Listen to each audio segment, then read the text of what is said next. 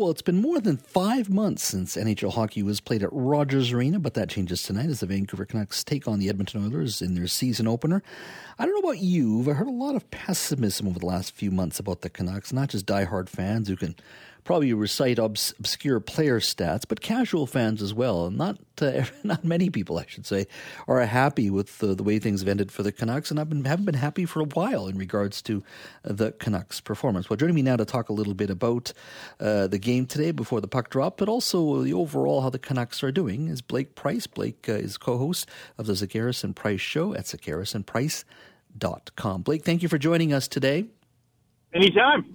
The new hockey season, give me a sense of where the Canucks are. I mean, I hear lots of things from hockey fans in this studio and outside of our station. Your sense of where the Canucks are in regards to not just heading into this season, more importantly, their relationship with fans. Well, this is a season of optimism, I think, for the Vancouver Canucks. They've made enough changes that I think people see at least incremental, if not sort of moderate improvement for the team for this season. But it's still an administrative group, a management group that's trying to outrun some of the mistakes of the past. And this is the problem that, and I think is maybe why owners sometimes are a little bit reticent to make changes.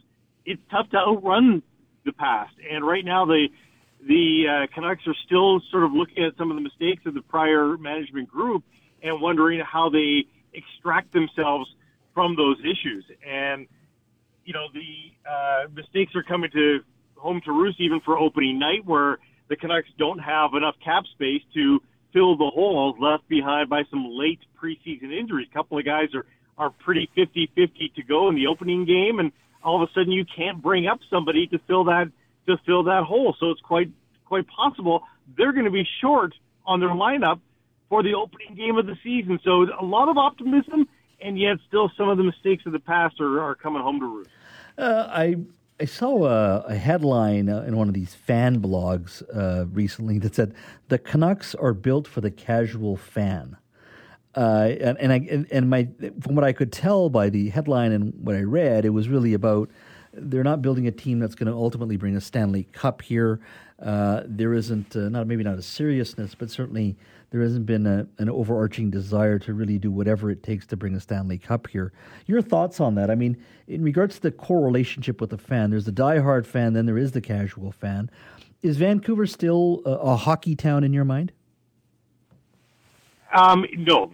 Vancouver, to me, has never been a hockey town. Vancouver is a Canuck town, which is a huge distinction in that if there's nothing good going on with the Canucks or the Canucks are done, and if your listeners are screaming at the radio, I watch the playoffs even when the Canucks are, you're in the minority. You just are. We can see it in our own our own research that the interest in NHL hockey goes precipitously down as soon as the Canucks are eliminated. So I call it a Canucks town.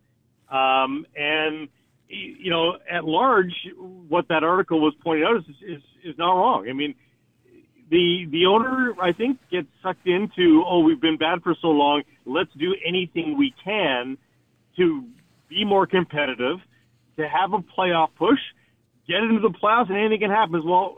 That's a popular refrain from a desperate team, that if you get into the playoffs, anything can happen. Generally speaking, that's not the case. Generally, you have to be a decent team to not only make it to the playoffs, but to win a round, and certainly to make it to the Stanley Cup final, and even more certainly to win the Stanley Cup final. There are very few Cinderella teams. Unfortunately, Canuck fans know all too well that it can happen as an outlier, because in 2012, when the Canucks won the President's Trophy, of course, they were eliminated by the Los Angeles Kings, who went on to win the Stanley Cup after being the last team into the Western Conference playoffs. So it's not impossible, but it's not something you can bank on. It's not a realistic goal. And right now, because the Canucks have been hemmed in by cap restraints, they're forced to do sort of half measures to make themselves better in the eyes of the Canucks fans, while probably not having a really great long-term outlook. This is a difficult question for you to answer, but I'm going to ask it anyway. Do you think the Aquilinis are enjoying owning the Canucks right about now? I don't think they like a lot of the trappings that go along with it, the public scrutiny into your personal life. All of that is has caught the owner probably where he didn't want to be caught.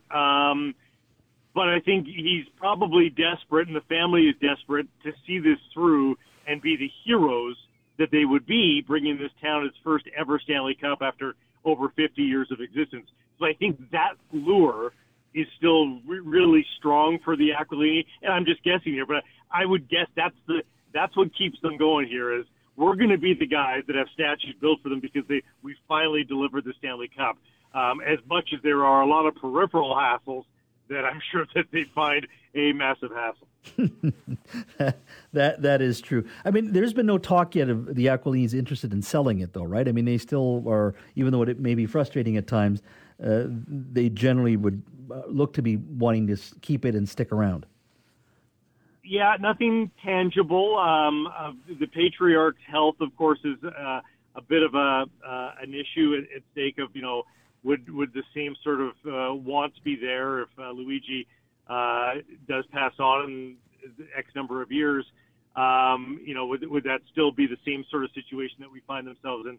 They find themselves in now. Hard to know. I mean, that's their business, but it's only speculation now. There's nothing tangible to hold on to that leads you to believe they want to sell now or anytime in even the near future. And I guess you also got to remind yourself, no matter what the complaints are, whatever the talk is off the ice, the minute that puck drops, the season opener, people that are really engaged get engaged pretty quick. They do. A lot gets forgiven pretty quickly when the season begins. The problem is the scars are so easily accessed right now for Canucks fans that there's a lot of pressure for the Canucks to win early. And they don't have to set the world on fire. Mm-hmm. They have to be competitive at the very least in the first 2 months of the season because Canucks fans have learned in recent years that their team is out of it by December the 1st. So this year, they don't have to be leading the league. They don't have to be top 10 in the league, but they have to be competitive on December the 1st. Blake, as always, thank you for your time today. Anytime.